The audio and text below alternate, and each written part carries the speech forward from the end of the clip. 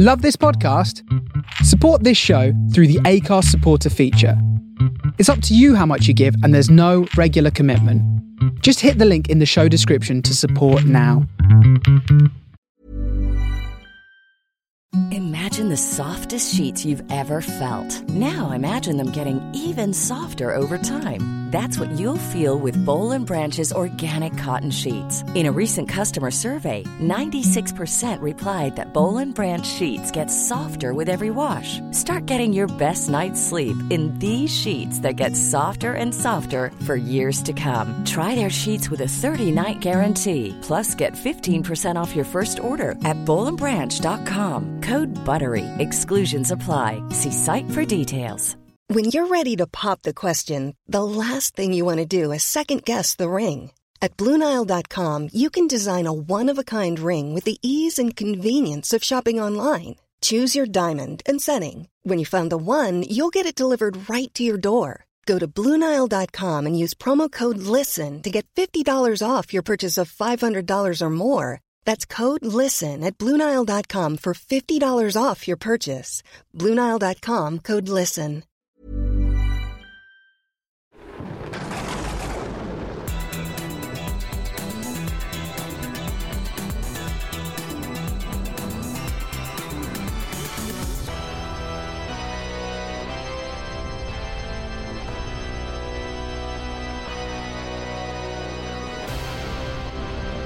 Greetings and welcome to the Games Master Academy. This is Under Consultation, an episode-by-episode podcast guide through the UK's greatest video game challenge TV show, Games Master. I am one of your hosts, Luke Owen, jumping out of the loo. What more could you ask for?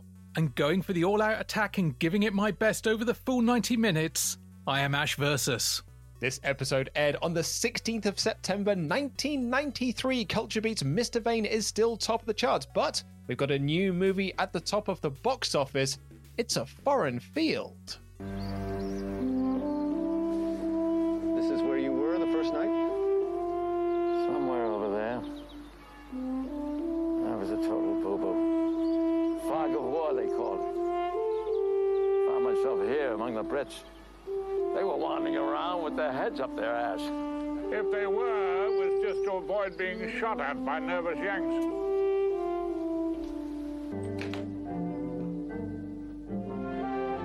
What the hell is this? You brought a jam jar. Oh, your favorite jam jar. Oh, right. Where did Daddy tell you he was going? Oh, a walk, he said. I know where he's going. He's going down to the village to see if he can find her. I don't know where you got that, but she gave this to me. Now, this movie is also a TV movie. And so I was very confused when I saw it listed as number one for the box office in the UK. I clicked on the Wikipedia link to follow through, and it said TV movie. But whether it's a TV movie or whether it's a theatrical movie, the one thing I can say is this is a vanity project.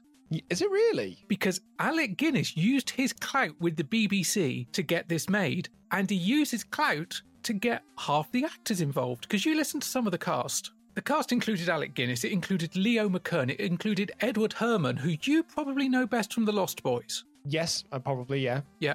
John Randolph, Geraldine Chaplin, Lauren Bacall. This is Alec Guinness getting the BBC to make a film and getting some of his mates in. And it was written by Roy Clark. Last of the Summer Wine, First of the Summer Wine, Open All Hours, Still Open All Hours, and Ain't Misbehaving. We all remember Ain't Misbehaving. In retrospect, it's a really creepy fucking show. Now, you say that Alec Guinness used his clout, but actually what he did was just waved his fingers in front of the executive and said, "You will give me all the money I need to make A Foreign Field, and I will put all of my friends in it." How is it? Your Alec Guinness is impeccable. But your Dexter Fletcher, we got 25 episodes to get it right. I've still got time, mate. I'll get there. Games Master. I'll get it eventually.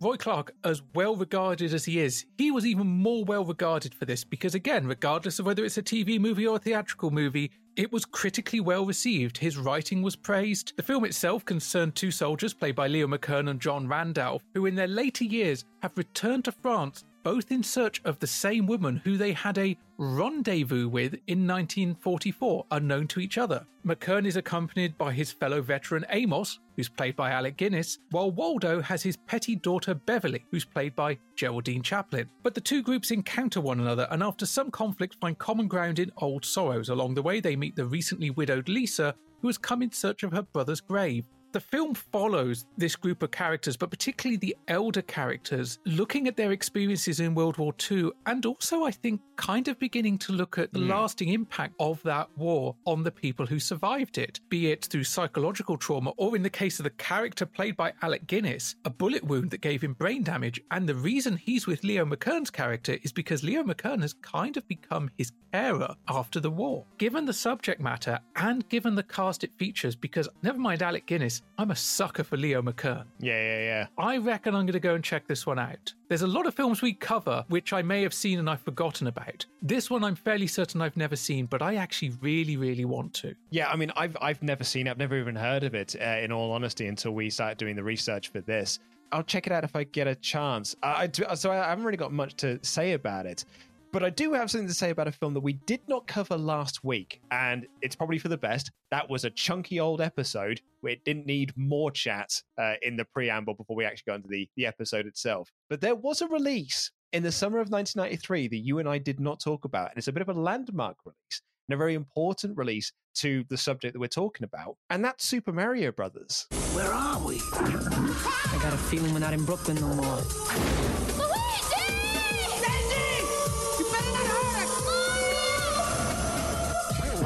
They're brothers.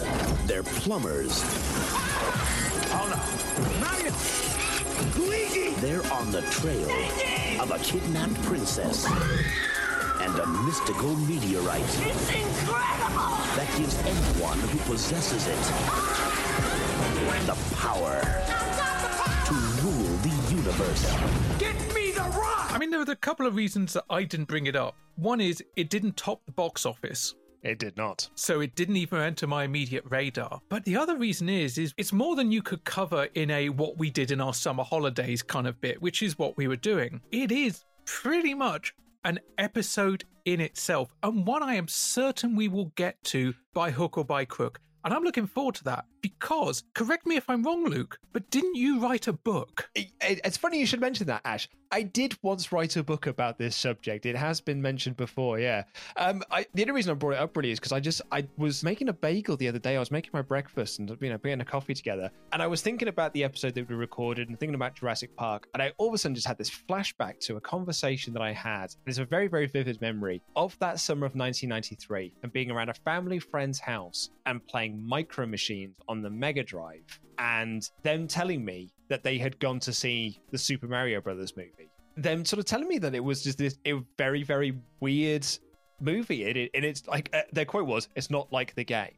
And it was just this, I couldn't quite wrap my head around this notion that it's not like the game. In the end, I was sort of given the option, do I want to go and see Super Mario Brothers, or do I want to go and see Jurassic Park? And I opted to go and see Jurassic Park. And in hindsight, I think it was probably the right decision. To quote an ancient knight of the realm, "You have chosen wisely." Right, well, we have got some big releases this week. Holy heckins, you want to talk about some heavy hitters. Obviously, Mortal Monday has just passed on September 13th. Mutant League Football is also released on the Mega Drive, but check this out. Super Street Fighter 2 is also released, as is Gunstar Heroes. There's a name I've not heard in a long time. That game is still revered today. It's great. Absolutely fan-flipping-tastic game. A game I actually didn't play until I was at university, and a friend of mine that I worked at Game Station with loved it, and he lent me his copy. And I was like, this game's absolutely incredible. It's mind-blowing how much fun this is. And yeah, a big fan of Gunstar Heroes, but like that is 4 big hitters there in this week alone. And here we are still in September. We're not even at peak Christmas season yet. No, I know. One thing Games Master has actually made me very aware of is how many games were being released still. Because, some of the review sections we've had, they review games that have actually been out quite a while. But there's always a couple of newer titles or titles that maybe I just forgotten about.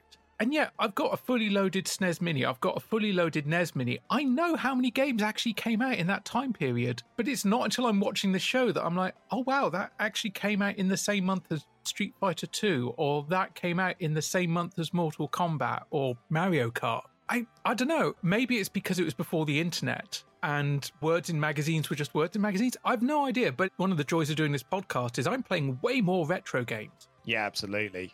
What's going up on in the magazines? Now, we're at the second episode of Games Master for Season 3. So given that we had issue 9 out during this time period, you'd have expected them to have something in there going, hey, Games Master's back. Hey, we've got a new host. Hey, something's going on. But issue 9, which ran from the 19th of August through to the 16th of September, so the day that this episode is broadcast, contains no mention of Season 3 of Games Master, no mention of Dexter Fletcher, and Dominic Diamond is still writing his Big Purple column. Really? I find that shocking, and to me it raises some real questions about what was going on behind the scenes at Hewland, what was going on behind the scenes at Channel 4, and what weren't they telling the magazine production team, or what weren't the magazine production team allowed to say? Because we know they'd have filmed a good chunk of Season 3 by this point. We have talked to people that will have filmed for Season 3, but there's no mention of it at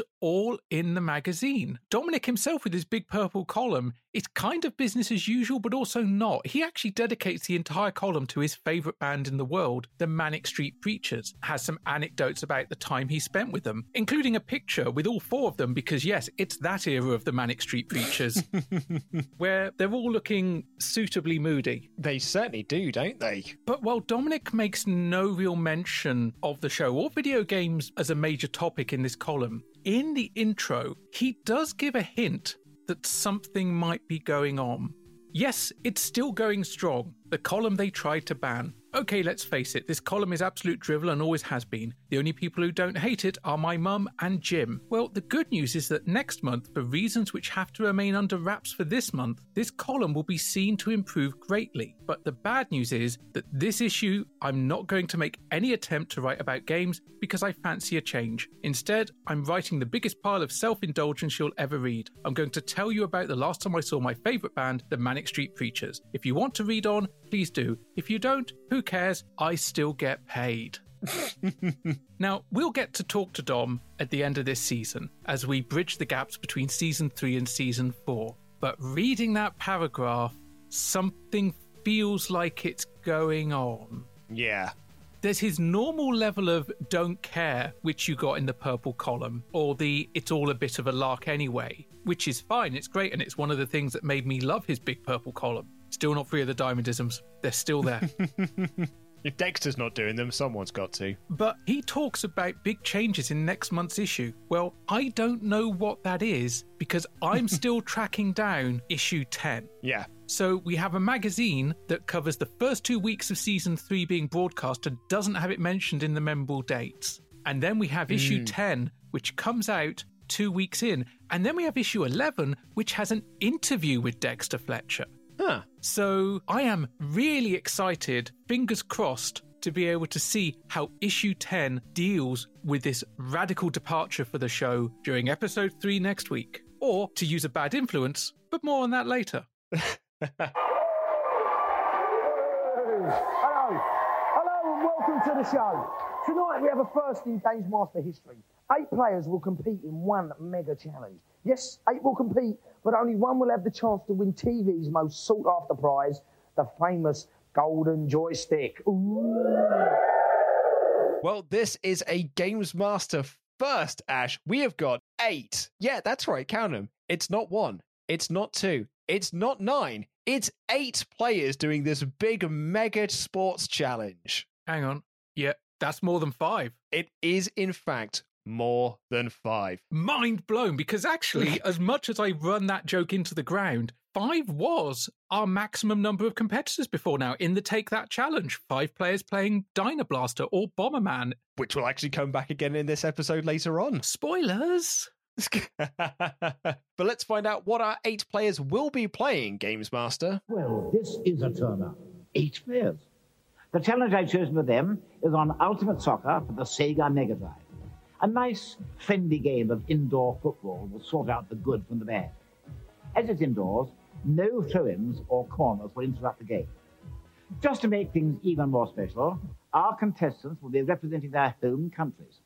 I, of course, will remain completely impartial. England, England, England. We're kicking things off with Ultimate Soccer indoor football style, a very, very blue game. This is a very blue indoor sports field. It is blue, and as we've already made a joke, and I swore we wouldn't do it last episode, something's got to be blue in this series now, and if it's not going to be the host, then why not the field? But Dexter is still full of energy, the crowd is still full of energy, and we're going to meet the players because 2 teams of 4 representing 2 different countries. I like where this is going, Luke. This feels like an event, much like last week's did. Have you got anything to tell us about Ultimate Soccer? I mean, Ultimate Soccer was developed by Rage Software. Sega were very keen for it to be released for the Mega Drive, to the point where they actually allowed them to put Sonic in the game menus. Is this why it's so blue? It could be Sonic Blue. At least he wasn't a hidden character like on NBA Jam. That would have been weird. Remember that time when Mario and Peach were in that NBA game? Yeah, I've got it. Yeah, it's weird, right? NBA Streets on the GameCube. Yeah, really bizarre. But whilst the game met with Sega's approval, it had no other endorsement, so it had national teams with entirely fake names. Right, okay. It also had no battery backup, which means that if you were playing the game, you had to complete it all in one sitting. But one thing it did have, and that's why it's here right now, is if you take one of those 4-player multi-taps and then you take another of those 4-player multi-taps, do you know what you got, Luke? Wait, I mean, it's more than 5. That's 8 players. It is 8 players. You can have 8 people playing the same football game on your Sega Mega Drive. And this was a first. And I can't imagine that getting messy whatsoever. It'd be bad enough now with wireless controllers. Can you imagine it with wired controllers? What a minefield to try and walk through. Also, some poor bastard will get stuck with the Amiga joystick that's just been added on because they ran out of Mega Drive pads.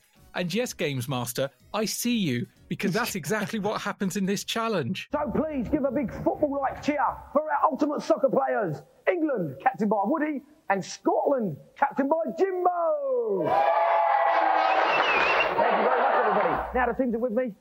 Woody, you're the captain. That's right. Some team tactics? Well, basically, we're going to go out for all-out attack and give it our best shot over the full 90 minutes, Brian. Yes, nice one. Thanks very much, Brian Wellesley. And Scotland, intimidated by that at all? No, not at all. We're just going to come here and beat the crap out of them, basically. Yeah, well, good luck, guys. Bit of team intimidation going on there. You don't think so? No, the Scottish keeper, anyway. Oh, yeah, the Scottish keeper's a bit dubious.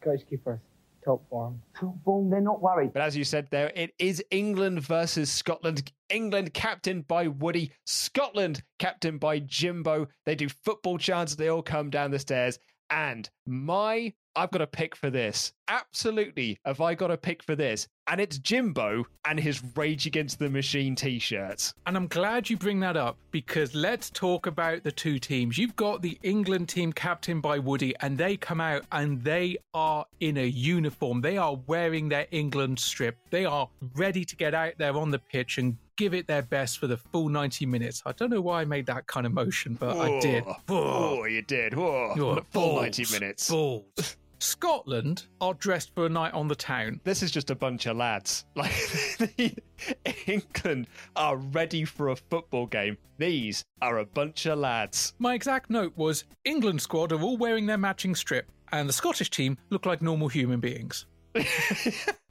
Jimbo is in this Rage Against the Machine long sleeve top. Instantly, he's my fave. But there's another guy wearing a Games Master t-shirt. So I thought initially it was something he might have picked up from Games Master Live 92. But it wasn't until we interviewed Danny Pacina last week about his time there, and he told us that he got given Games Master t-shirts. And it is the Games Master t-shirt that the lad here is wearing that makes me think that he was wearing a band t-shirt that did not agree with Channel 4 or whoever it was that was putting the show together. They were like, do you know what? I don't think I'm going to let you go out there with that Slayer t-shirt. Can you just put on this Games Master t-shirt instead? I mean, really, did you think it was a good idea to wear a t-shirt that showed a nun masturbating with a crucifix? Legitimate t-shirt that was available at this time from Alchemy Designs. I remember seeing it at the Birmingham NEC, not for Games Master Live, but in a year or so's time at the Memorabilia show.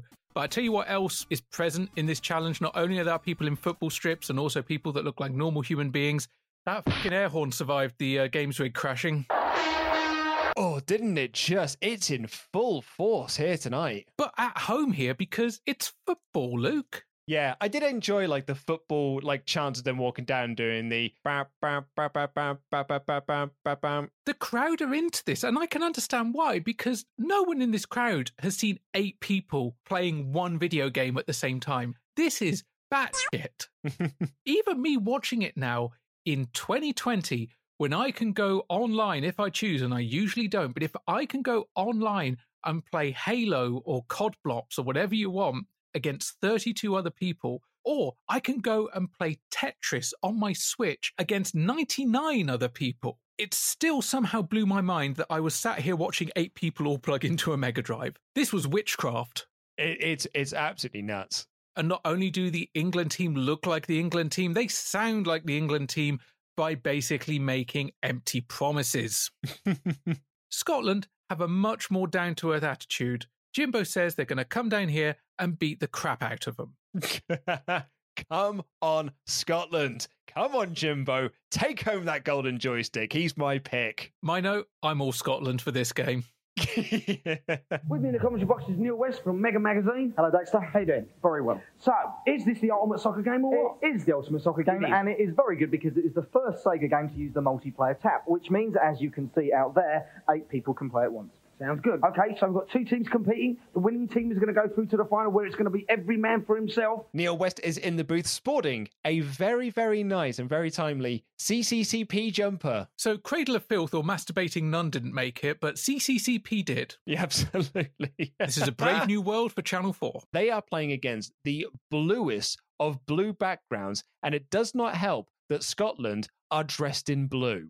But I tell you what it does help, and the reason why it's blue is because this is indoor football. And this made me realise that Games Master has nailed how to make football challenges exciting no matter what. You stop the ball going out of play. Absolutely. No throw-ins, no goal kicks, just carry on, always going. Genius. Absolute genius, particularly when 8 players, you'd have people kicking the ball all off the screen. It would be chaos incarnate. Indoor football is the best mode on football games. When we get to FIFA 97, that indoor football mode on that is the only way to play that game. The game's great and all, but the indoor football mode is where it's at. We talked last week about summer holidays and what I did during them. I know I'd have gone down the local sports centre with some local people and played 5-a-side indoor football. Yes. I was not a very sporty person at that point. I did like some football and I did play some football. Do you know what made football even better to me? Not having to be the one to run halfway down the field to get the ball back. Yes, absolutely. Well, Dexter's on our side in this as well because he's cheering on Scotland. Not a football fan is Dexter Fletcher, as it turns out, while Neil is cheering on England. And it's funny because Scotland score first and Neil's like, hey, then remembers that he's already set up that he's cheering England. He's like, oh, no, wait, no, boo.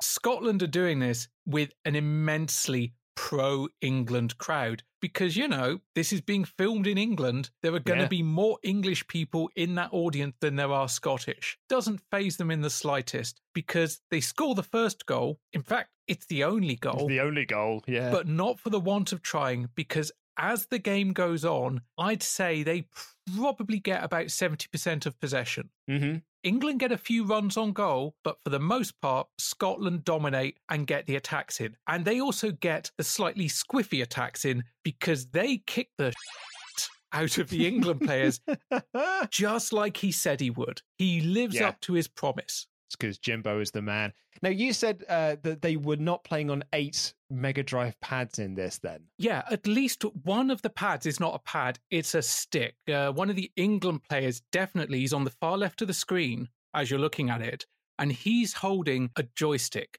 Now, there were some joysticks available for the Mega Drive, or more accurately, there were some joysticks available that worked on either the Mega Drive or the Amiga and the Atari. They kind of had a switch to make it work properly. But if you're a console gamer, you're more likely to be used to the Mega Drive D-pad, and also the controls on this football game are going to be optimized for a D-pad and 3 buttons. Yep, absolutely. He's really going to struggle playing this if he is just playing it with that one joystick and a 1 button. There were 3 other players, and they still stank. So realistically, he can't blame the joystick, although they try. This must have been solid, though. Like, really, really difficult, because I would have thought the way that you would play this game is that everyone is going to be running to the same position. It's hard to sort of like, you know, chat amongst yourselves to sort of like get yourselves like you would in a real football game. I'm going to go out wide, you go into the center. When you're playing a game, your first thought is, I need to head to the ball. And if you can't quite work out where you are on screen, there must have been players spending most of their time just running around in circles, just running away from all the action and thinking they're running towards the action, or even just confusing themselves for the person who's got the ball or something. I genuinely reckon that the England team spent a lot of time making sure they had their kits nice and matching, and the Scottish team played the bloody game. Yep, very possibly. Scotland win it 1-0, just like real life, says Neil West, and he ain't wrong there. Let's find out what went wrong with the England team. Lack of communication amongst the team. Could have been a lack of communication, but the controllers were, they didn't work. You're blaming the controllers? I'm afraid so. Sick as parrots. Sick as parrots. Typical England sort of reply there. So we won't say any more. Scotland, pleased with yourselves? Yeah, definitely. Surprised that you won? No, we came here. We expected an easy match, and that's basically what we got. It was easy, was it? Yeah. All right, lads, don't get riled. Okay, it was an easy match. Post-match, England do say a lack of communication could have been an issue, and then blame the controllers. Hey, bad workman blames his tools. Lack of communication could well have been it, though, because if the Scotland team got together beforehand and said, right, pass it up to me, work the defence, actually used strategy, because this is also one of the first challenges where it's a proper team competition and strategy could be discussed beforehand. Yeah. England were outmatched, outpaced and outplayed. They really, really were. My boy Jimbo, absolutely leading the team to victory. Get in, lad. But what this means, Luke, is while Scotland won the Scotland v England match, they've now got to fight each other at the end of the programme. Ash, we're 2 episodes in. I like this format, man. I do as well, and maybe I'll get tired of it. I suppose it depends on the games, because last week it was all Mortal Kombat all the time, and that was great. This week, we started with a football game that, while not the best, had something impressive about it. It was 8 players. And we know what's coming at the end of the episode, and it's a Stone Cold classic. First up, it's Rock and Roll Racing, a 1 or 2 player intergalactic hot rod derby set over 37 blistering racetracks. Select your car, put your pedal to the metal, and blow away the opposition. It's really fast, it's really brilliant to look at, and the sound is fantastic. Loads of 70s rock anthems all beefed up for the Super NES. The feel of the game is very much like Super Off-Road Racer. It's great fun, and you really enjoy throwing the cart around the tracks. Great thing about Rock and Roll Racing is where you can blow other competitors off the track. You can spike them, you can bomb them, you can blow them away with all kinds of missiles and guns. I can guarantee you'll be stuck to the screen for many hours. It's really very addictive. In the review zone this week, we've got Frank O'Connor from Turtle Magazine, Dave Perry from Mega Power, Jeremy Daldry, games expert, Steve Merritt from Megatech, Jazz Rignall from Mean Machine Sega, and Brad Burton from Over the Edge Magazine. Good crikey, there are a lot of magazines out there, Ash. This is the heyday of gaming magazines. Some titles are closing, but then splitting into other titles. We started with Mean Machines, then we have Mean Machine Sega, a Nintendo magazine system. Mean Machines itself was born out of C&VG. They're like Mogwai. If you get a pack of games journalists wet, and I'm going to stop that thought there. Yeah, we'll stop that thought there. But that's okay, because Luke, Rock and Roll Racing.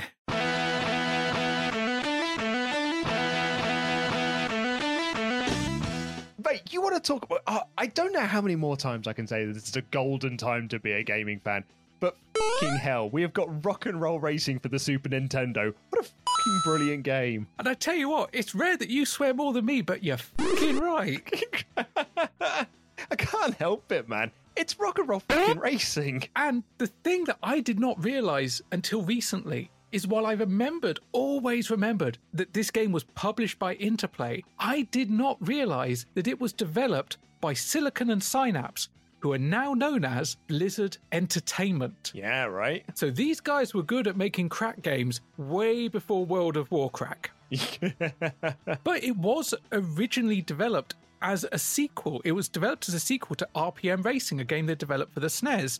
And at the end of the project, Interplay Marketing was smart, and they went, let's add some music and change the name to Rock and Roll Racing. And it's a good game without the music, but with the music, it's a great game. I don't know how I'm going to pick a track for this. Like, I've always got a track that's playing in the background. How am I going to pick just one track from Rock and Roll Racing to use the bed music? I honestly don't know, because this was the point in time when my musical tastes were getting a little bit heavier, and by that I mean I was really discovering the rock edge of classic rock. And in comparison to the literally thousands of tracks that I have in Rock Band by now, this is a tiny selection, but every single one of these tracks is a stone cold banger. Bad to the Bone, George Thorogood and the Destroyers, Highway Star by Deep Purple, which is a track that if I need to get revved up, Highway Star still works. Paranoid by Black Sabbath, the Peter Gunn theme by Henry Mancini, most well known to most people as music from the Blues Brothers. Indeed. Born to be Wild by Steppenwolf, one of the songs that kicked off that harder-edged rock generation, and on the Mega Drive only, so I didn't hear this until we went to Emulationville, Radar Love by Golden Earring. The game is a lawsuit waiting to be happened as well, because they've got these tracks, right? That's almost taken the Vanilla Ice. We haven't taken Under Pressure. The notes are a bit different. It's the WCW way of doing entrance music.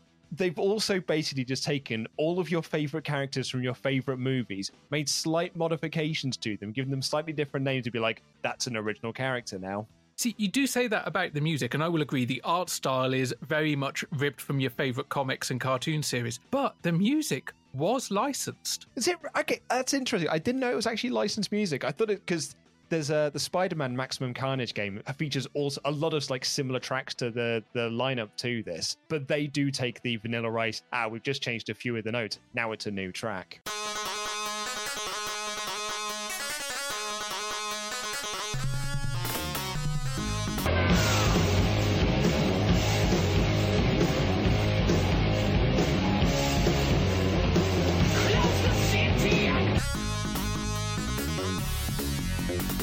No, it's definitely licensed music because they did a modern release of the classic game. The music was missing because the license had expired. Right. Thing is, it wouldn't have been as expensive to license this. You'll notice that there's no Led Zeppelin there. There's no Rolling Stones. There's no Pink Floyd. There's no Beatles. There's some biggish names there, but they're the names you also see on all of the dad rock compilations that start to appear at this point, including the best rock album in the world ever, which I recently rebought on cassette because that was one of my favourites. That's the one with the globe and the jukebox crashing into it, right? The globe with the jukebox crashing into it is the best rock and roll album in the world ever. The one with the globe that's just exploding from the sheer power of rock. That's the best rock album in the world ever. We're saying the word fuck a lot on this episode. It's rock and roll fucking racing. We haven't even got to what the reviewers are saying about it, because does it really matter? This game is good. If you've got an emulator, if you've got a SNES Classic, go out there and give this a go. You will probably like it. Legit, my friend at university, Splat, this is his favourite game ever. You ask him, if you sat him down and said, what's the best game ever made, without a beat, without any hesitation, he will look you square in the eyes and will say, Rock and Roll Racing on the Super Nintendo. To him, it's a perfect game, and I don't think he's wrong. It is so much fun. Like, Jeremy Daldry says that it's really addictive in this, and he's absolutely right on that, because it's just, you finish a race, and instantly you want to do another one. It's brilliantly designed. The soundtrack's wicked. The design of the characters is really fun. and it's on the right side of the lawsuit. It's a brilliant game. And actually, do you know what? It deserves way higher than 86%. Well, I was going to say that. It does get 86%. Games Master Magazine gives it 92%. So they're on the side of justice. But wait a minute, Luke. What's Dave Perry doing in the review zone? Because he's here repping Mega. Yeah, right? But thankfully, he also really likes the game. He says it's good fun and you really have fun throwing the car around the track. He doesn't point out that it is very similar to the game that it was kind of the sequel to, but he does point out that it feels very similar to Super Off-Road Racing.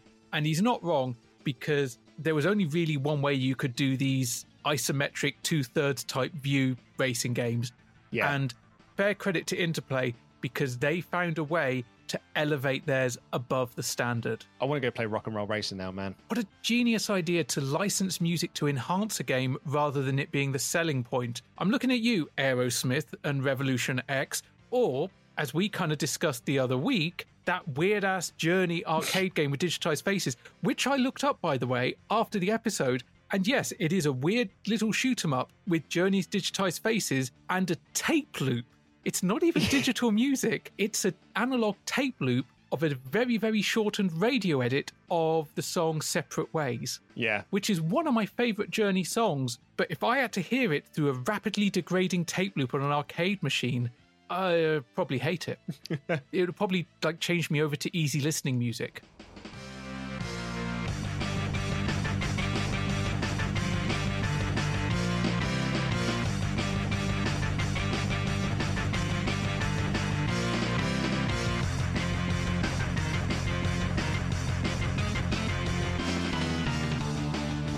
Next up, it's Thunderhawk. 48 separate missions of Mega CD chopper action. Fight the enemy in jungles and over frozen wastelands. But if you're not careful, you could end up in a body bag. It's got gorgeous 3D graphics. Gameplay's simple. Destroy all the enemy, destroy their buildings, destroy their missile installations. It's really fast, it's really fun, and it's furious. It's hard to differentiate between the targets and the backdrops.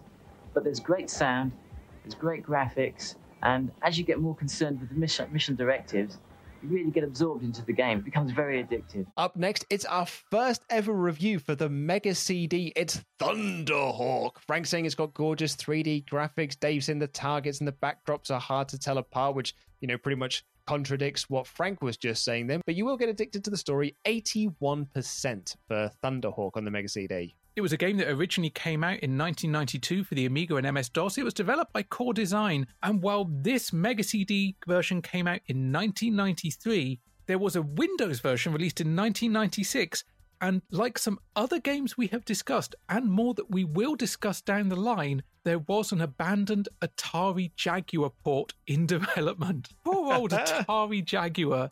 Not only was it a doomed console, but they had so many ports that either never appeared, were just baffling. Yeah. Why would you have developed this for the Atari Jaguar when it was already at least 2 years old? But it was very critically acclaimed, both here and elsewhere, and it was also fairly well received by the gaming public because it did well enough to spawn 2 more sequels, Firestorm Thunderhawk 2 and Thunderhawk Operation Phoenix. They liked their fire motifs. And in addition to the sequels, the engine was also used for some other core games, including Shell Shock, which I'm fairly certain I played on the PlayStation on a demo disc. Probably a demo disc that came with the official PlayStation magazine, because, man alive, those demo discs were something else. On the subject of that, I watched a video recently on YouTube because it came up in a recommended feed. Katakura, so I'm going to give a shout out to him, recently did a video. It's about 40 minutes long, but it reviews those PlayStation demo discs that came with the magazines, and it is a great video. Oh, I'm going to have to go and check that out because I had so many of those demo discs. And do you know the best thing about the PlayStation discs in general? The menu music? No, the black underside, just PlayStation in general. They weren't just CDs, They had the dark coating, which was just a bit sexy, mysterious. In Haunting, use your ghostly powers as Poltergeist to take possession of over 400 household appliances. Then you have to use these to spook your money-grabbing relatives out of your house. It's really great being a poltergeist. You get to scare the family, you get to see them jump out their skins, you get to jump out of the loo. What more could you want? In terms of lasting appeal, it may be a little repetitive. It's a nice game. It's very original, but really, at the end of the day, the only thing that's really frightening is its very high price tag. Brilliant. Nice little game, nice little touches, and That's it, value for money. Don't listen to the rest of them. Well, speaking of sexy and mysterious, this is a game I absolutely love. Haunting, starring Poltergeist. It's an Electronic Arts game. I'm a big fan of this game, man. I fell in love with it at university. I picked it up while I was working at Game Station, and I just got really hooked playing it. I do agree with what Steve says here, that it does get a bit repetitive when you play through it, especially if you don't really know what you're supposed to be doing. And I do think the novelty can wear off. Also, that sewer section. Like, if you die and you have to go down, you have to go get your spirit level back, that bit can absolutely do one. But there's something about Poltergeist I really, really like. Or Haunting, I should say, starring Poltergeist. Whether it's the design of the character of Poltergeist, whether it is the animations that sort of go around, I get a lot of kicks out of this game. It's also quite a unique concept because we have lots of top-down games involving monsters. Zombies Ate My Neighbors is one that immediately leaps to my mind. This is kind of the inverse. This is putting you in the position of the monster, or the ghost in this case. I've not played this game, but I've actually obtained a copy of it to go and play it, because in addition to this version that we see here, it was released as part of the EA Replay range for the PlayStation Portable, and thankfully a lot of those smaller PlayStation Portable games are now very easy to find via websites. Yeah, no, I like Haunting. I'll be interested to see what you think of it, because yeah, I do think the novelty could possibly wear off, just particularly if you're looking at it through sort of modern day eyes. I will say, actually, I do agree with the 75% score that it gets here. I think that is very, very fair. Although you do get conflicting ideas here, because you've got Jazz Rignall saying that the only thing that's terrifying about it is the price tag, but Brad saying that it's good value for money. I think I'm going to stick with Brad on this one than I am the Jazz man. Also, did we get an invasion from last week's Review Zone crew? Because suddenly some random journalists appeared that were not in the previous two games just to comment on this one. Yeah, it seems to be the new format for Series 3 is that the first two games are reviewed by a certain group, and then the last game is reviewed by a different group. Because this happens again in Episode 3. I'm not against it because it gives a bit more variety to voices over the games. Maybe it's just how they recorded the sessions or when the release dates mixed up, but it's something a bit different. It's a small change, but it is a bit of a change. Imagine this. You're late for class and you've still got all that homework to do. Time's running short, and if you don't get it done, you know you're in big trouble. Nothing's going right. And worst of all, you've forgotten your mum's birthday. What a nightmare! Never fear, because here's something that may stop you losing any more sleep. The Newton Message Pad from Apple. With built-in time zones, calculator, add-on encyclopedias, and loads of other features, it does more than just remind you about your homework. Got some diagrams to do and no ruler? No problem. Just grab the pen, do them rough, and Newton tidies them up for you. When you're done, just plug your Newton into the printer and out it comes. If you're not happy with anything, just scribble it out and start again. If you need to make notes, no matter how bad your squiggle is, Newton's designed to recognise your scrawl and convert it into beautifully typed text. Stuck on something? Why not call a mate? Just tell Newton who you want to call and it'll find you the number. It won't stop there though. Just hold it up against the phone and it'll even send the dial tone down the wire and call your mate for you. When you're done, use the special wastebasket feature to let you clear up the screen and get started on the next job on your busy schedule. If you think that's clever, how about sending an electronic signal to your mate? Using the special beam function, you can pass written messages between Newtons without even having to connect them. Just write down your problem and beam it over. Cheat on as many exam questions as you like and pass as many messages over as you like. One word of warning though, if you're going to use it, don't get caught. Oh, Luke, last week was all Mortal Kombat, but this week's feature is something quite special that has nothing to do with gaming. No, this is your bad influence feature of the week, I'm afraid. This is about the Newton Message Pad, which is, yeah, I mean, it's a digital file of facts. See, you say that. I say this is the iPad a decade or more early. Oh, yeah, absolutely, yeah. I mean, but what is the iPad but a digital file of facts? I mean, it's a note-taking system for a start. It's what I'm using to, hold my thoughts together for this podcast, sometimes competently. You can take notes. You can hold notes in a file of facts. You can, but you know what? Sooner or later, you run out of paper. But sooner or later, you're going to run out of space. Not because of the cloud. Well, yes, but you run out of space in the cloud as well. I know, because my fucking phone keeps reminding me that I've reached my limits on it and wants me to pay for extra storage on it, which I don't want to do. Well, that's your limitation, not the cloud's limitation. If you want more paper in a Filofax, you've got to buy more. Yeah, get a bigger Filofax. But anyway, either way, I actually really, really like this feature because as much as the new and trending tech features in Games Master fall on their face, and as cringy as this one is at times, where they give the concept that there would not be one but two people in your class that have one of these things. Yeah. What they were showing people doing there is what people are doing now. This is the pad in Star Trek The Next Generation. This is a glimpse at where we will be in 10, 15 years' time. And I think it's fascinating. I did not have this Newton, but I did way, way down the line have a second-hand Newton, one of the later generations. Righto. And it was clunky. It was clunky as f***. It was not a great system. The handwriting recognition, well, my handwriting's not great, but its recognition of my handwriting was worse than my handwriting. Mm-hmm. But so many of the features that you see here are now commonplace for either iPads, tablets, or smartphones. You've got note-taking, calendar functions, handwriting recognition, messaging, email, the ability to print, although wirelessly now, we don't even need a cable. So much here is innovative. It's proper innovation at a point where Apple were proper innovators. Now, I still use Apple products. You still use Apple products. I think we're talking on Apple products now. Yeah. But back then, they were just doing crazy shit. It's a fascinating feature for all of the reasons that you said there. It'd be the sort of feature that you'd want to show a kid now who's only ever really known a mobile phone that they've got. You want to show this to like a 10-year-old who's only ever grown up in a world where mobile phones are commonplace, to be like, this is what it was once like. This is what, because it's not a phone. Hey, if you want to send a message to your friend, A, they've got to have the exact same device. B, you've got to be in the same room with them. C, they've got to be close enough together to receive those messages. And if you've ever played the dance of the remote controls trying to get a slightly obscured infrared receiver to change the goddamn channel, you know the challenge of that. But you said it's not a phone, and it's not. It's not. But the feature on this that blew my mind the most out of all the things they showed is, okay, cool, it's a phone book, like a Filofax, as you said. But you know what a Filofax can't do? Hey, it can't send a dial tone down a phone. That to me was insane, because I saw that and thought, you know what?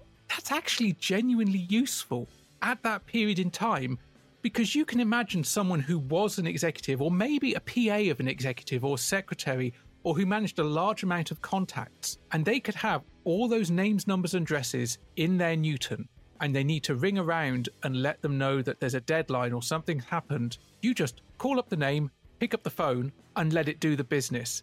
There's no dialing or getting the area codes right or looking and remembering and referring backwards and forwards. That was really smart. I mean, less so if you're 7 years old and you know 3 people's phone numbers. Yeah, but I was like 12 and knew 10 people's phone numbers.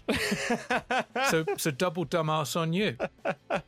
Well, it's time for our celebrity challenge. Let's head on over to Games Master and find out what we're playing. My next challenge is a veritable orgy of destruction. King of the Monsters 2 on the Neo Geo. It's a 2-player battle where huge dinosaurs flatten the city in an attempt to destroy each other. You're well advised to keep an eye out for the power-ups which will emerge from the ruins of the city to make your dinosaur much bigger and stronger. But beware, as some power-ups do much more harm than good. It's the best of 3 rounds. I want a nice, dirty fight. Hey, it's the return of an old favourite from Series 2, King of the Monsters 2, the next big thing. You know what, not as groundbreaking as some of the stuff we've seen thus far this episode, but it's a big old meaty, good-looking game. It's simple to play, it's fun, it's a crowd pleaser. Please welcome tonight's celebrity contestant. Aye, it's the dream girl herself, Gabrielle, and her opponent is Nadine Hadley from Wolverhampton. Okay, first of all, Gabrielle, congratulations on your top success. So, do you play lots of computer games yourself? No, I'm afraid not. You don't? Well, don't worry about it. I don't think this one's too hard. We'll see. What about you, Nadine? Do you play a lot? I know you've got some dinosaurs around your neck here. Are you a little bit of a monster yourself? Sometimes. All right, but don't worry about it. Good girl. And playing this game, it is UK pop starlet who had her first #1 in between Series 2 ending and Series 3 starting. It's Gabrielle, and she's going to be taking on Nadine Hadley. This is definitely one of those cases where the guest is here to promote something to do with their career. We brought it up during the Series 2 wrap-up with regarding to my least favourite celebrity. Yes. With Kathy Dennis, who was clearly there to do the publicity round and had no interest in games at all. She was more interested in saving the environment, so they gave her Mick and Matt Global Gladiators. I think it's outrageous that this could be released as a game. And unfortunately, Gabrielle definitely seems to fall into that category here. But I'm not going to hold that against her because you know what? I fucking love Gabrielle. I mean, dude, she is an absolute icon of the early to mid 90s, even into the late 90s, really. Like, everyone knew Gabrielle. And she had a hell of a lot in life because one of the things she's most well known for is one of her eyes is always covered. It's either covered with hair or, for a good period of her career, an eye patch. And the reason for that is she did suffer from a drooping eyelid. The reason for that is she originally had a condition where there was some extra muscles or something in the eye which caused it to twitch rapidly, the eyelid to twitch. So they were removed, and the eyelid itself was actually shortened, but drooping eyelid. And unfortunately, that made her life as a kid hell. She was bullied. She was incredibly self-conscious. She suffered from extraordinarily bad depression. But she made it through school. She made it to her A-levels. And at that point, she just went, okay. She abandoned her plans to study law and began singing in nightclubs. And from that point onwards, even to this day, she is virtually never seen without either the hair down over one side, sunglasses, or some form of eye covering. Only those closest to her will ever see both eyes, which I entirely respect. Absolutely, yeah. Like, the hair over the eye is the one that I remember the most. I just remember, like, being at school, and I always remember there just being rumor upon rumor, rumor after rumor as to why she has that. Like, I remember one kid telling me that her eyes are different colors. There always just felt like there was a different rumor about Gabrielle, no matter which kid you spoke to, about why she covers up her eye. But she is still going and still singing today. And in fact, while doing the research and running around, I read a fairly recent interview with her. And when I read that interview, I see the words of a woman that has endured a hell of a lot, but is also remarkably strong, very funny, and just so goddamn talented. Oh, yeah. So it makes me sad that she does fall into that category of, I'm just here to do a bit of publicity. Yeah, but while she is just here to do publicity, Nadine Hadley is here to play games, and she is shy.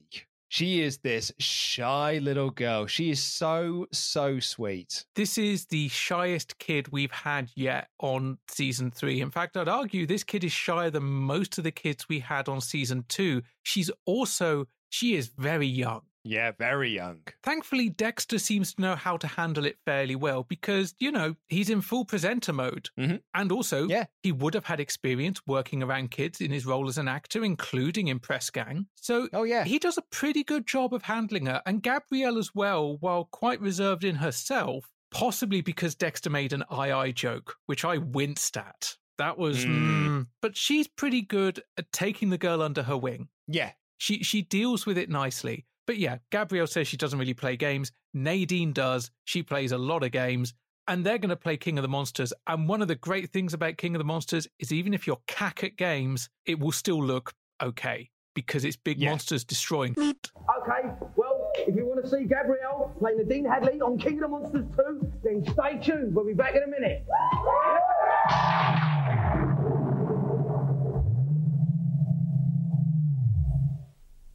4 months supply of toothpaste, 4 months soap, 4 months loo roll, and up to 4 months supply of Maxi Flush bleach toilet cleaner, cleaning with a concentrated germ-killing surge every flush. Maxi Flush bleach and blue for a clean 4 months. Right, the coast should be clear by now. Sorry I'm late, everyone. Oh, crikey, what's happened here? Where's Mike? Oh, so did the Street Fighter 2 Turbo characters turn up for the interview then? I see you're going to show off the new moves then. Great. That'll be their special combat speed. But did anyone experience their new fireball capability? Oh, well, that works then, eh? Well, if I'd known you were having this much fun, I'd never have hidden in the lavies and pretended to be late. Street Fighter 2 Turbo, an intimidating, invincible Nintendo. Hiring for your small business? If you're not looking for professionals on LinkedIn, you're looking in the wrong place. That's like looking for your car keys in a fish tank. LinkedIn helps you hire professionals you can't find anywhere else, even those who aren't actively searching for a new job but might be open to the perfect role. In a given month, over 70% of LinkedIn users don't even visit other leading job sites. So start looking in the right place. With LinkedIn, you can hire professionals like a professional. Post your free job on linkedin.com/spoken today. Maynard's original wine gums are filled with delicious juicy flavour just waiting to be set loose. All you've got to do is chew!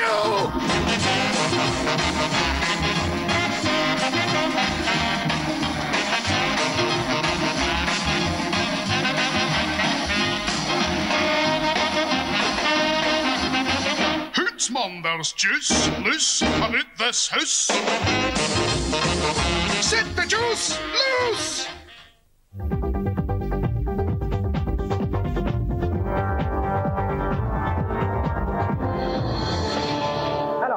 Welcome back to our Celebrity Challenge, where we have Gabrielle and Nadine Hadley battling it out on King of the Monsters 2.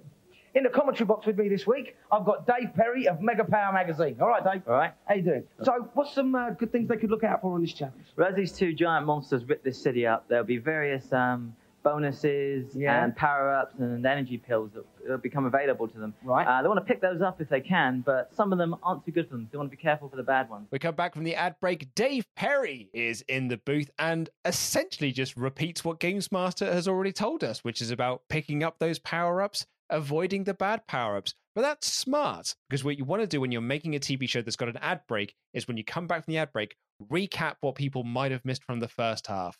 And so Dave Perry is here to remind us, here's what's good, here's what's bad, let's get to it. So they play the King of Monsters 2. It's not particularly great action between them, but I don't think that Gabrielle nor Nadine are particularly great at it. But as you said, like before the first ad break, because it's King of the Monsters and it is monsters smashing up buildings and them doing, the big sort of super moves, it does make them look like they're fairly competent at it, really. And it also looks like they're having fun. Gabrielle is laughing, she's waving her hands, she even, I think, kind of puts her arm around Nadine at a few points. She may be there on the publicity shtick, but she's not an arsehole. No, absolutely not, no. And she can do a Letty slam as well. She does. The spirit of Letty lives on in this new era of Games Master. Yeah, it's an okay challenge. Yeah, it's okay. It's okay, it's fun because it's also a Neo Geo game. It would be a lot worse if we were looking at an American Latest game again. Oh, yeah, absolutely, it would, yeah. Oh, dear. Gabrielle didn't go too well there, really, did it? She slaughtered me. She did slaughter you. She smashed you into a million pieces. What, have you got some secret tactic or something? No. No? You did very well. Was she easy to beat? Yeah. She was. I push over. Oh, that's not very good, is it? You weren't joking when you said you haven't played many computer games. So was it your lucky charms that helped you win, do you think? But Nadine gets a clean sweep on this. She wins both rounds. Gabrielle just says, gosh, she slaughtered me. Absolutely slaughtered me. And Nadine, who's got a little bit more confidence post-match, says she didn't have any secret tactics. She was just easy to beat. Huge slam on Gabrielle. She'll cry into her gold records. Well, speaking of gold records, my favourite moment of this is Dexter Fletcher, absolute pro Dexter Fletcher. Just, looks at it, it's like, do you know what this means? Do you know what this means? You've won. That means you've won the Golden Games Master joystick. And you just hear Nadine go, Games Master Golden Joystick! Yeah. No, it's like, no, Nadine, that's when the music hits. That's the big moment. And then we see the caretaker again, who still is the most terrifying thing that has ever appeared on Games Master. That's why Nadine's so shy. It's terrified.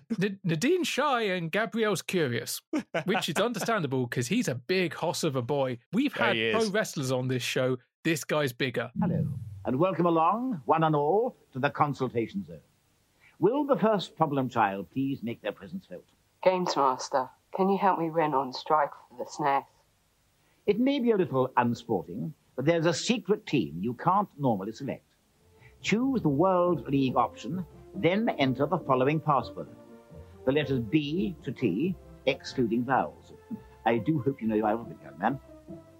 Ignore the error message, return to the main menu, and start the game. Now, when you enter the team select screen, you can pick the all-conquering elite team, which is much faster and stronger than all the rest. Thanks, Games Master. Our first kid in the consultation zone is looking for cheats on Striker for the Super Nintendo. So you can get the Secret World team by entering all of the letters from B through T without the vowels. Ignore the error message, go out to the main menu. You can now select the Elite team.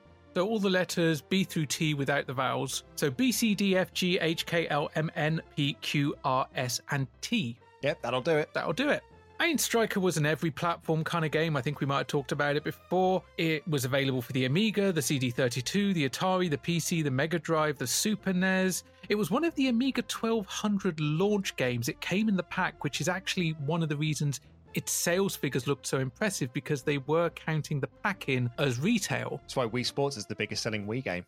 I mean, Wii Sports is also actually excellent. Oh, it's great. Yeah. Like, even if it wasn't pack-in, it would have probably still been the best-selling Wii game. But it was one of the first soccer games to be seen from a 3D perspective, so it's slightly groundbreaking for that.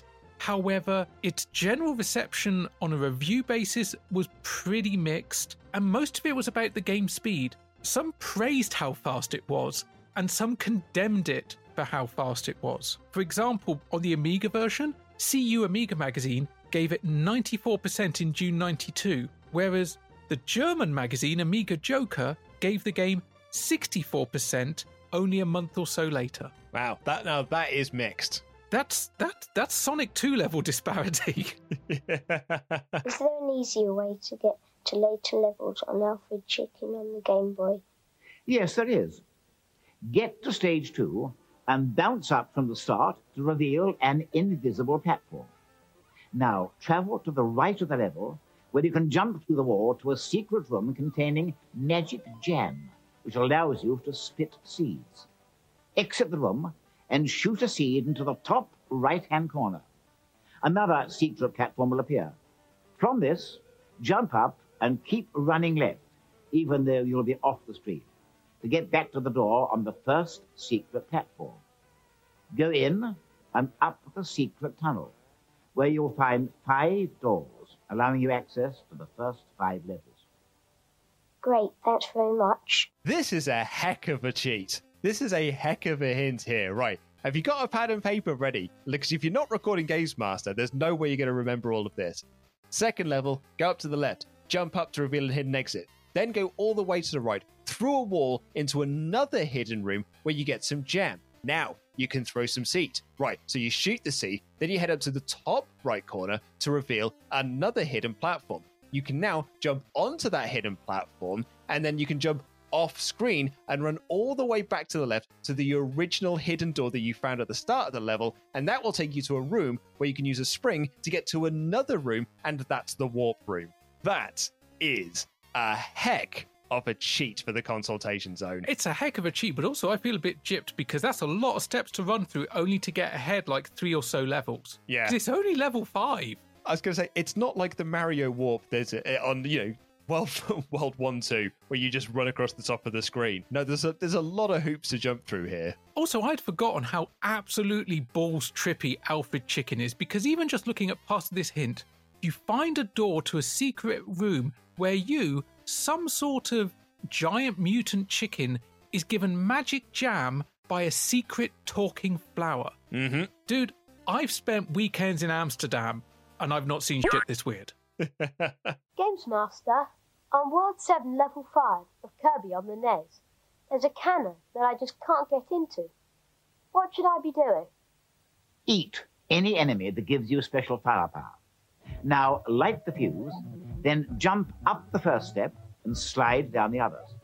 Finally, leap into the cannon, which will now fire you into a secret bonus room with 5 extra lives for your troubles. Thanks. Hope your squint gets better soon.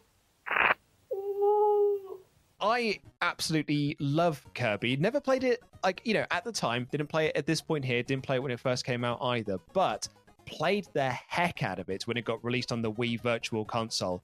played it to death, man. I thought it was great. It's a really fun game. It is a really, really fun game. And Kirby is one of these characters that, while a bit more low-key than, say, Pokemon, becomes a major power player for Nintendo. He not only becomes a kind of second-tier mascot behind Mario and Donkey Kong and those kind of things, but when you get to the later Smash Brothers games, if I understand this correctly, he's like goddamn Galactus in level of powers. He kind of holds the whole universe together or tears it apart or something. And I'm looking at these animations that I see on YouTube and thinking, he's a bloody marshmallow. Yeah, Kirby is one of those characters that I don't think had a particular level of popularity, you know, in the initial run of games, but found a massive level of success thanks to Super Smash Brothers and Melee and Brawl, etc., and that essentially revived the Kirby brand, if you will. Now we've had more Kirby games off the back of that. Very, very good games as well, it should be added, because people have sort of like fallen in love with Kirby. It's kind of like when Smash Brothers came out on the 64 and your final character that you unlock is Ness. Here in the UK, that meant absolutely nothing to us because we didn't get Earthbound and we didn't really get Mother and all this sort of stuff. It certainly made no impact here. And I think Kirby was kind of that same character as well. You were like, who the hell is this Kirby? Unless you play the game, who the hell is this Kirby guy? No Mario or Donkey Kong. Those are names that I recognize. Now, Kirby is way more recognizable thanks to Smash Brothers. He is, and also it means that more people have gone back and checked out the older games via the Kirby Classic Collections, which is good because the NES game in particular, it's a late entry NES game, but it is regarded as one of the best games the platform ever had to offer because it came late enough in the console's life cycle that the developers knew every single trick in the book when it came to getting the most out of that little grey brick. Oh, dude, it looks great, it sounds great, and it plays great as well. It's gorgeous to look at, and it's so much fun to play. And in fact, I think it's part of the Switch Online library for the NES, so I reckon that might go on my little playlist for when I do have to make journeys into the city. But little Misha is very happy with the hint, and he says thank you to Games Master, and also says he hopes his squint gets better. And Games Master does not look impressed and makes a sound like an angry cat. But not Raja. Maybe it was. Maybe it was Raja off screen. Maybe they didn't have the budget to bring Raja back for this episode. Maybe we'll see him next episode, Luke. Who knows? But you did mention there that this little chap is called Misha, and there's a reason why we know that, is because that's what he had to say then. Here's what he's got to say now.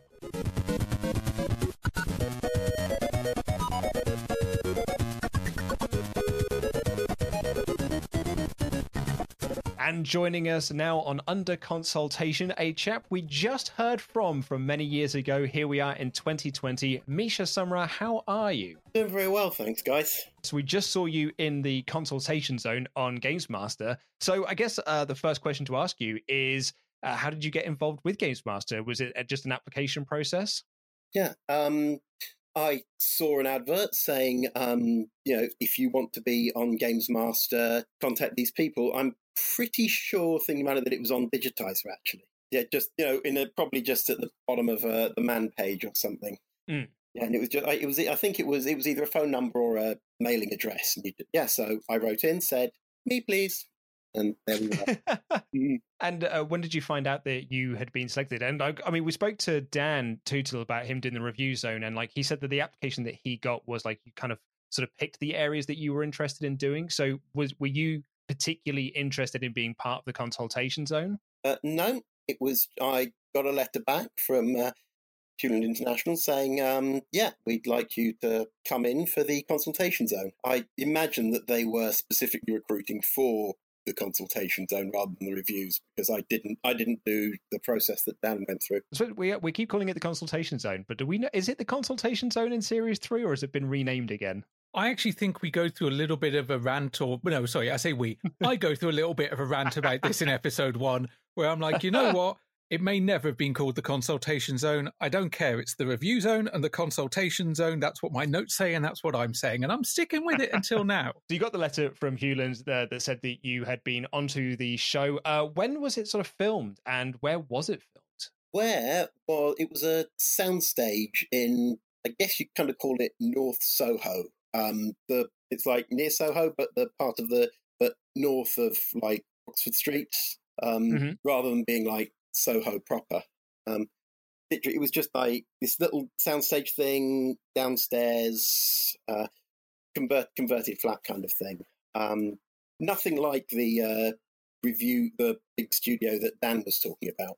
There wasn't enough. There was barely enough room to swing a cat. Never mind have 3 people next to each other all playing video games. Yeah, because unlike sort of the previous consultation zones where they have been sort of like full body things, this is literally just you on a screen. So like I would imagine like it was just a camera that was quite tight on you. Yeah, it was just black screen and me. Yeah, I remember feeling very upset that I didn't get to wear the virtuality gear. Yeah, clearly that sponsorship deal had run its course by the time we hit Series 3, because it's like, no more virtuality. You are now doing the Games Master equivalent of video dating. I guess they perfected the talking head thing for the review zone. So they just decided, why not? And with the game itself, did you get a choice in the game that you got to ask a question for? Because this is something that Ash and I have kind of been talking about since we started doing the podcast, is trying to work out, is it the kids get to pick the games and then, they just sort of say, here's some hints you can do? Or is it a case of, sit down, kid, now ask us about this game? Definitely the latter. I remember discussing with my friend Andrew, who came along to the filming with me, what am I going to ask? What did we talk about? Nearly went in asking for a tip for Quackshot, which was the game. He had the Mega Drive, I had the SNES, so between us we had our bases covered. But when we were playing a lot of Quackshot and Castle of Illusion at the time. I feel like you're playing favourites here, Misha. I just like no. I'm a Nintendo guy. I'm a staunch Nintendo guy. Oh no, I just been playing favourites to Luke. It's my bag, baby. Quackshot in particular. No, it genuinely, that was those two were the games we were big on at the time. So we were discussing, what should we ask about? Maybe Legend of Zelda. And then so I got there, and they had a list of about 7 or 8 tips, and they were like, "Can you do this one?" They gave me the tip, but they said, word it how you like. Yeah. So, were you actually playing Kirby at the time? No, I didn't even own a NES. I never had. I went straight from Game Boy to SNES. Had friends with NESs, never had one myself. I did, some 10, 15 years later, actually dig out an emulated copy to play the game, just to see how it... Did the hint work in the game? Did you try the hint you were given when you went back and played the game? I did, actually. It occurred to me as I was playing that it was a really, really stupid hint, because if you've played all the way to, World 7 Level 5, you've already figured out how Kirby's powers work. So you know that you can set things on fire if you eat the right enemy. So if you see a cannon and a fuse and there's a fire enemy nearby, it doesn't take a genius to figure out what you're supposed to be doing. We're not talking about, point and click adventure levels of contrivance here. Yeah, Consultation Zone, it does veer between the very complicated and wow, I need a hint for that, like some of the point and clicks that we've had recently, or even some of the Zelda tips, to things which you'd have thought, as you said, they'd have learnt by that point in the game, or in the case of RoboCop, don't shoot the mayor. Yeah, still one of my all-time favourites. That and jumping over the forklift. Those are the two which... Those are the two hints that actually made, I think, started to raise the question between me and Luke as to whether they were all predetermined or some of them actually came from the kids, because the forklift and the shooting the mayor feel incredibly well crafted and the sort of thing a kid would ask. Absolutely. Those felt too real. The one that always springs to mind for me, though, and only because I was just re-looking at the Games Master annual, the Games Master official book.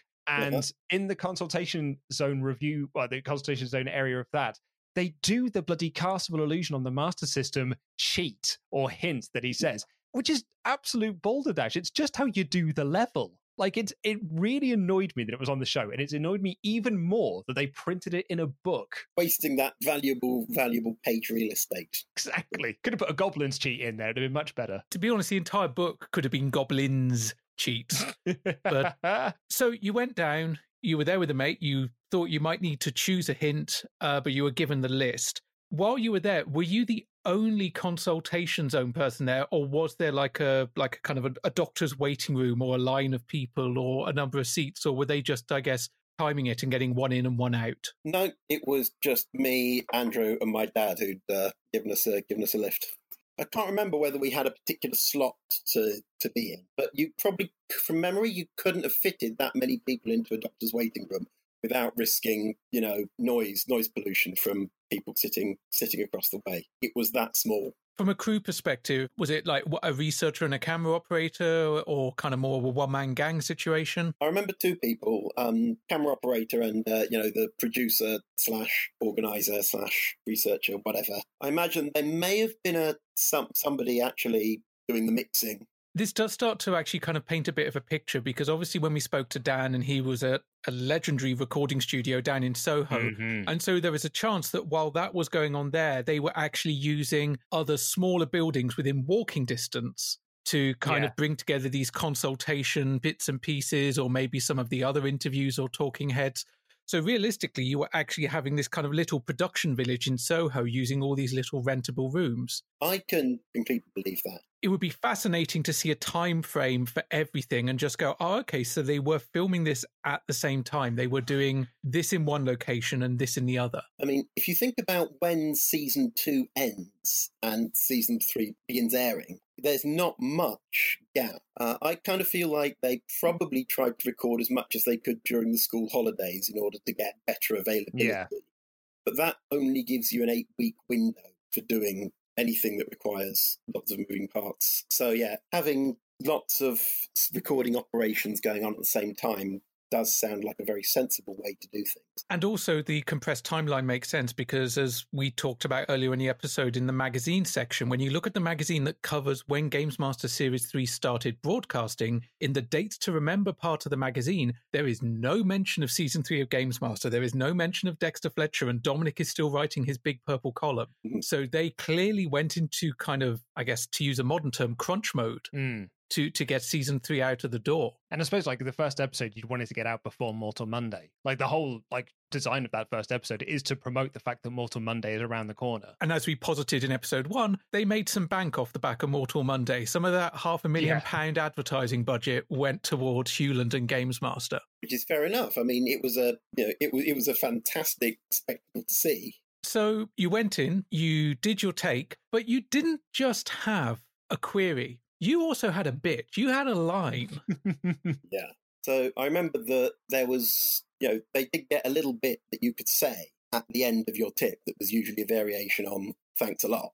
I just decided that I would shamelessly lift something from a Here's Toby cartoon. Right. You guys, the Tottenham Court Road Computer Exchange mascot, Toby. Mm-hmm. Yeah. You guys might have seen in the magazines, but back then, they had the little comic strips for the Computer Exchange. Yeah. Toby's wacky adventures as I guess what we'd now call an edgelord. The ones for Games Master magazine actually featured Gamey himself, described at various times as a 97-year-old floating head. It's just one of those things that stuck with me, the random appearances of Games Master in this sort of anarchic little comic strip. So in one of those strips, Toby made an expense at Games Master's Squint, and that lodged in your head, and it gave you your hook. I guess your way to cement yourself as the final entrant in the consultation zone. Yeah, as I said in the comments for Season 2 wrap-up, and I've said that it's got massive magazine mark, and I thought, here's a bit of a show to put on. Not that I'm a show-off or anything. Yeah, but so I just threw it in there on a whim, and the producer chap thought it was brilliant, so it stayed in. And they even got a bit of a reaction from Patrick Moore, who makes us sound like an upset cat. Yeah, sort of a grumble, yeah. So you delivered the query, you delivered the line, and I'm going to take a wild shot in the dark that you didn't have any idea what the reply was to your query until Season 3 went out. Absolutely not. I mean, I didn't even know what episode I was going to be on. I mean, I was going to be watching Games Master anyway. So for the, so first episode, sit down. Is it me? Is it me? It's not. Second episode, yay, it's me. And just to, I guess, draw a couple of parallels to Dan, was it a case of when you got back to school? Because obviously this started airing just after term started again. Yeah. Were you saying to classmates, I was on Games Master, or I'm going to be on Games Master. Did you have that moment of excitement? I wasn't bandying it about because that year I just started at secondary school. I didn't want to make a big deal of it. I think a couple of people did ask me about it when the episode aired. They were like, was that you on TV? I didn't toot my horn about it because I didn't know, quite frankly, because I didn't know how it would be received. Right. That's true, because kids can be cruel, and as I said before, that's a statement, not permission. Misha, thank you so much for taking the time out to speak with us today. We really, really appreciate it. I was saying to Ash, like, before we started recording this, and before we spoke to you about you being on the show, we haven't actually interviewed anyone who's been a part of the consultation zone. So we've now actually completed the set. We've had someone who did a challenge. We've had someone in the review zone. We've had someone in the celebrity challenge. And now we've had someone in the consultation. The only thing we haven't done is someone... I know we have had someone who was on a feature. So we had Mark Stoneham. So we really have now completed the full set of Games Master segments. So you weren't able to track down whoever did that CD feature in season 2 and yeah. Well, not that I want to comment on it, but a restraining order has been placed, and I'm not legally allowed to talk to them. Misha, thank you so much for taking the time out to speak to us today. We really appreciate it. No worries. Pleasure to be here. Thanks.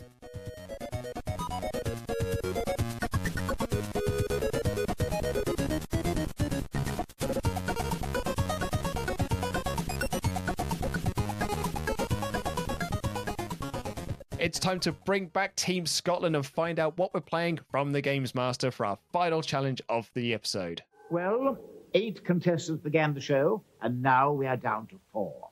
In order to find our champion, it's every man for himself on tonight's final game, Super Bomberman for the SNES. The only way to win is to lay just enough bombs to blow out your opponents while avoiding a similar fate yourself. Various power-ups appear from time to time, which can help or hinder your progress. Right, let's get on with it.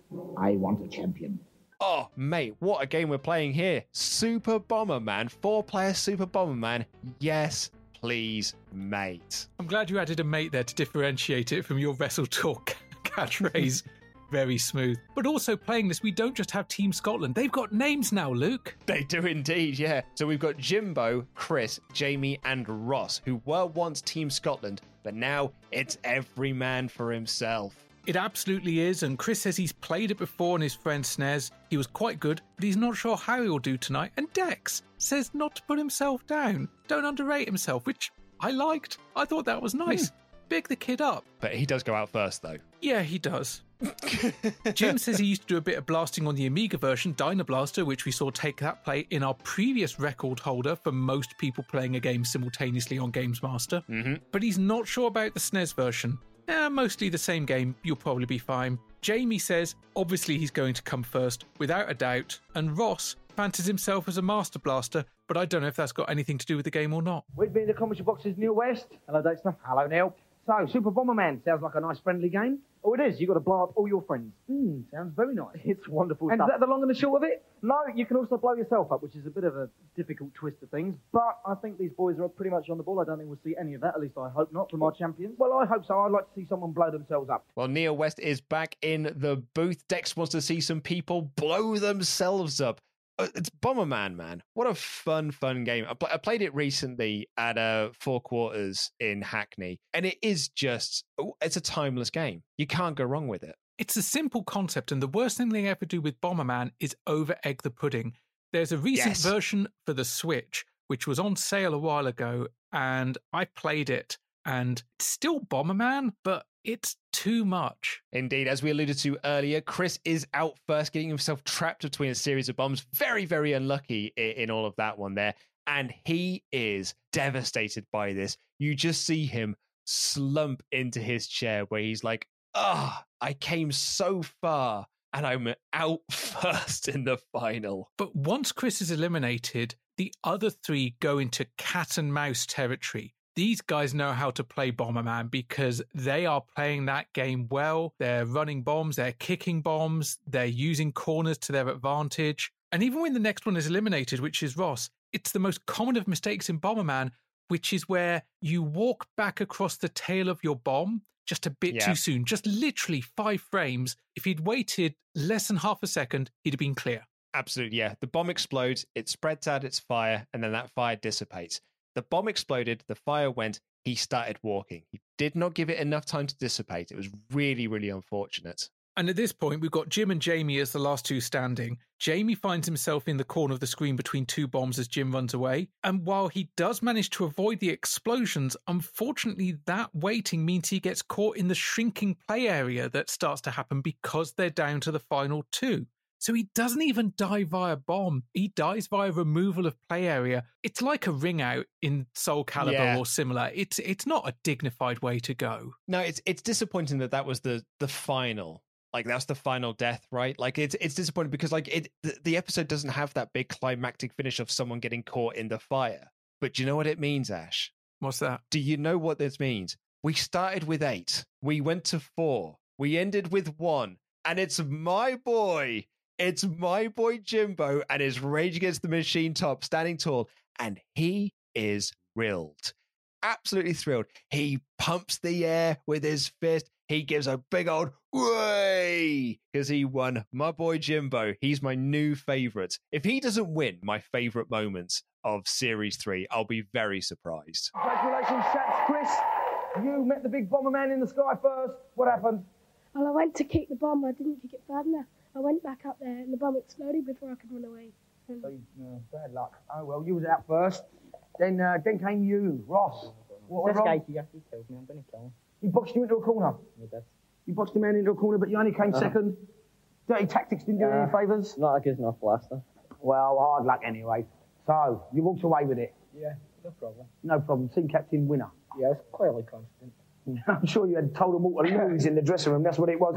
My favourite bit about this entire thing is because they go to the post-match. Chris says he didn't kick the bomb hard enough, didn't run away fast enough. Ross got boxed into a corner by Jamie. Jamie's dirty tactics didn't do him any favour. Jim, who walked away with it, despite all his fist pumping and bellowing earlier, he's just like, no problem. I was quietly confident. Quietly confident. Dex does make the observation of, are you sure you didn't tell them all to lose in the dressing room? Which had never occurred to me. And now I can't help but think he was the one with the driving license and was like, so you guys walking back home? No, man. My boy Jimbo was smart here because all the other ones were bigging themselves up. Chris has said that he's played it on a mate's SNES. You got Jamie saying that he's going to come first. You've got Ross saying that he's a master blaster. Jimbo, humble Jimbo's just going, I played Dyna Blaster on the Amiga. Maybe I'll do okay on the SNES version. I'm not really that au fait with it. Humble brag. He knew what he was doing. He knew all along that he was going to walk away with this. Didn't big himself up. Didn't make a tit of himself. Jimbo for the win. Never play poker with this mofo. Absolutely not. Well, after that explosive finish, I'll leave you the words of Stormy Norman Schwarzkopf. Blast them! See ya. And our words of wisdom to leave us with come from Stormin Norman Schwarzkopf. Blast them. Dex runs for the exit. Another episode concludes. Look, we're 2 episodes into Season 3. And I've said it already at the top of this episode. I like the format, man. I'm really digging Series 3 so far. I like the way that it's laid out. I love the opening challenge that leads into the final. The Celebrity Challenge now feels weird. The Celebrity Challenge feels like it's in the way of this sort of tournament thing. But I also like it being there. I really enjoyed this episode. I had a grand old time with it. Fun little football challenge to kick us off. King of the Monsters was broadly fine. But I loved that final challenge between the 4 Scotland lads. I thought that was really, really cool. And what a review zone we had with Rock and Roll F***ing Racing and Haunting starring Poltergeist. I had a wicked time with this episode. I watched this episode immediately following episode 1, and it was just smooth sailing. It just rumbled on, and it felt pretty damn good. First and last challenges were great. Celebrity Challenge was okay. The gameplay wasn't great, but it looked good. Hell of a star to have on the show, even if they were just there doing the press junket. Really fun consultation zone, and it was also great to speak to Misha to find out a little bit about how that segment of the show is done and kind of help us build our collection of people involved in different bits of the show. And a really, really solid review section and a feature which, while being of the kind that often Games Master falls over on, was actually a really fascinating time capsule and, looking back, a hell of a lot of foreshadowing for what technology was going to be doing in about 10 years' time. Yeah, I mean, I had a blast with this episode. I don't think I'm going to go into the 90% brackets for this, but I am thinking between 85 and 90. So I'm going to go with 86% for this episode. I was going to go with 88. First and last challenges were brilliant. Dexter as a host, perfectly fine, perfectly good, doing his job well. Review section, great stuff. Feature great, consultation zone great. The celebrity challenge was really what let it down. But that's going to wrap it up for episode 2 of Series 3. Thank you so much for listening. Please do consider giving us a rating and review on iTunes or wherever you're getting this from. Really helps us get noticed in the podcast feeds. I should say Apple Podcasts by now. It's been Apple Podcasts for a few years at this point, but I'm stuck in my ways. If you want to get in touch with the show, we are on Twitter at UnderConsolePod. We're on Instagram at under.console. If you want to contact us directly with some feedback, it's feedback@underconsultation.com. Or another way to directly interact with us, if that's your jam, you can contact us on our Discord, where we hang out with other listeners. We're chatting about games, we're chatting about Games Master, we're chatting about films, we're chatting about all sorts of stuff from all walks of life. It's a really nice little community, and if you're looking for somewhere to hang out at the moment when we can't go out so much, please come on down and check out what's going on. You'd be more than welcome. And if you want to support this podcast monetarily, you can do so by going to patreon.com/underconsolepod. Backing us at any pound amount, but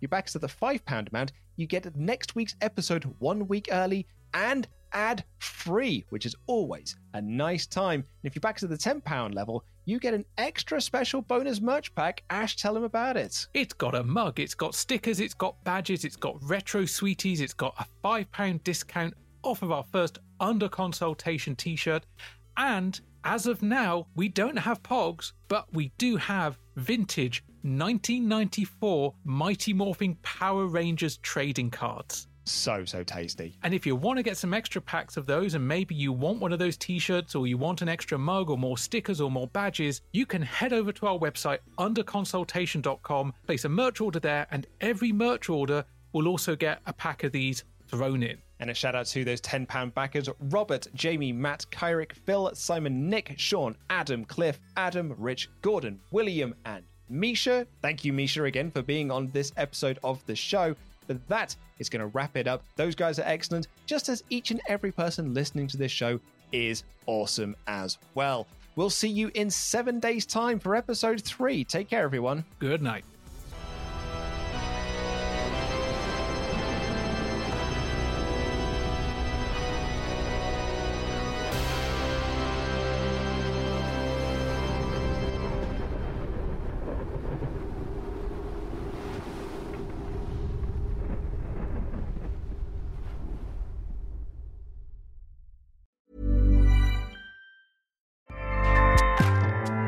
Acast powers the world's best podcasts.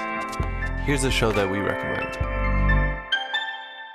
The Real Housewives is a guilty pleasure for most, but if you're looking to not feel guilty about that pleasure, tune in to Everything Iconic with me, Danny Pellegrino, where I break down all the messy moments and behind-the-scenes antics of Bravo's popular franchise. And on Everything Iconic, I also interview celebrity guests like Kelly Ripa, Keke Palmer, Drew Barrymore, Cameron Diaz, and more about their guilty pleasures, their past work, and so much more. So if you're pop culture obsessed and find yourself watching way too much reality TV like me, tune in to Everything Iconic with Danny Pellegrino, wherever you listen to podcasts.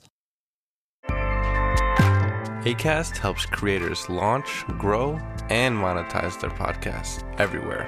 Acast.com.